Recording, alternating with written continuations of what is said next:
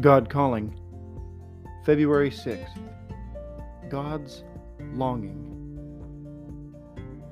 I speak to the listening ear. I come to the waiting heart. Sometimes I may not speak.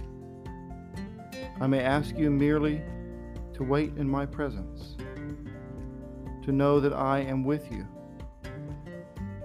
Think of the crowds who mobbed me when I was on earth, all eager for something, eager to be healed or taught or fed.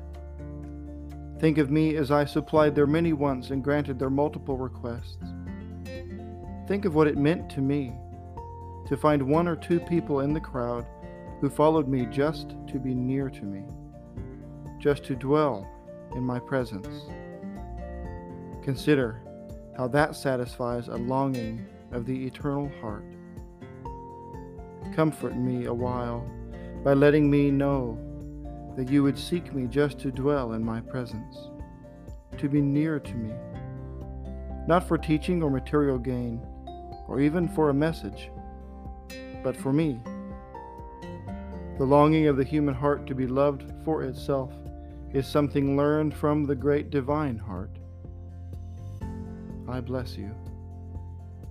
Bow your heads. Amen.